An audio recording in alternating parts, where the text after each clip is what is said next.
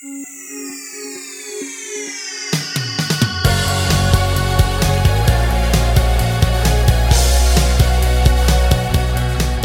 everyone and welcome back to another episode of Caring Leos with Tapan Singhel. In today's episode, we will learn more about Mr. Singhel's life lessons, but narrating the story will be Saurabh Pawar, a Bajaj Allianz general insurance employee. So let's listen to the blog of the man himself, Mr. Tapan Singhel. Insurance, an investment to a social cause. The last case of polio in India was reported in 2011. With no more case being reported, 3 years later in 2014, WHO declared India as polio-free. For a country diverse in all possible means, geographically, culturally, socially, economically, linguistically, it was a great feat to achieve. I still remember queuing up with my daughters at these polio booths along with other parents who ranged from the city deputy SP to our local milkman. Everyone wanted the same thing, a vaccine that protected their kids from a handicapped future. If you sit back and think, insurance is like this polio vaccine, a robust protection against an economical handicapped future. With the world and its perils changing rapidly, the risks of today are real and closer to home than previously perceived. Ironically, despite having an industry combined ratio of 120%, indicating that claims are being adequately paid to the customers, the perception of insurance is still negative in the minds of many. The bigger irony is that economic losses of India are much more than its insured losses. These loss-making situations often occur during floods and other unfortunate natural or man-made disasters that the citizens of this country face time and again.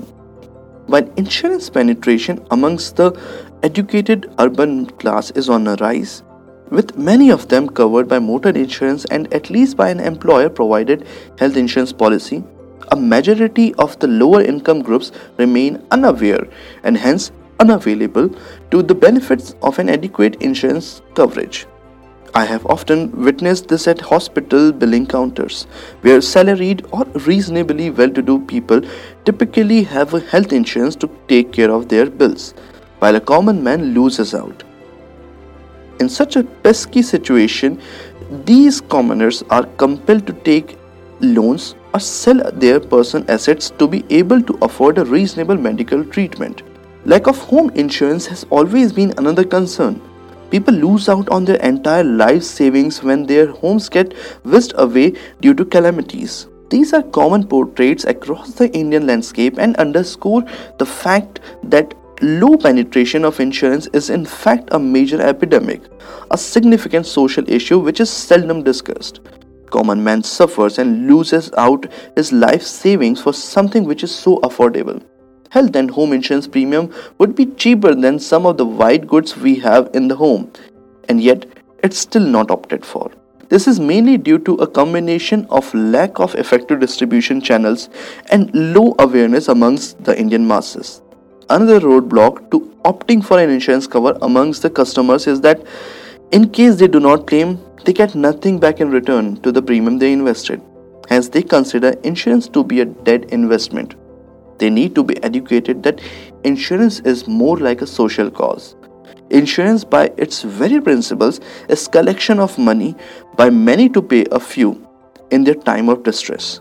Rather than considering it to be a passive investment, it should be treated as an active social participation where you are securing yourself as well as helping others in the direst of times. Then it has a higher meaning and everyone feels good to be part of it. And this sort of an awareness, this sense of participation towards a kind of social cause, insurances cannot be created by governments alone. Neither can the insurance companies solely achieve it. Together, they have introduced and implemented several schemes for crop, personal accident, health, and even life insurance.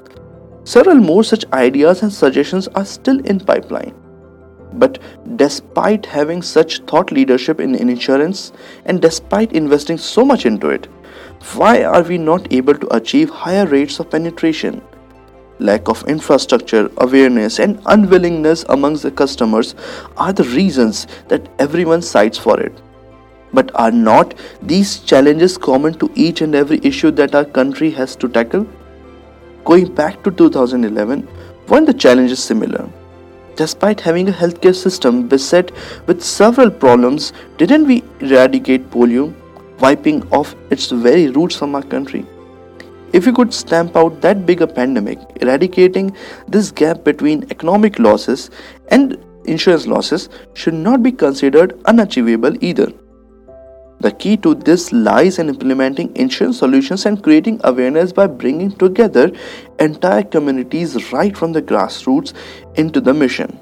While 2 drops saved the citizens from a crippled destiny, 2 rupees a day would save them from a crippled financial future. If we could mobilize this as a campaign aiming everyone from the majors to the marginalized, we could very well eradicate the insurance gap from the industry. I take pride in the fact that I work in this industry, and whenever I am asked what I do, I simply say that I am paid to do good.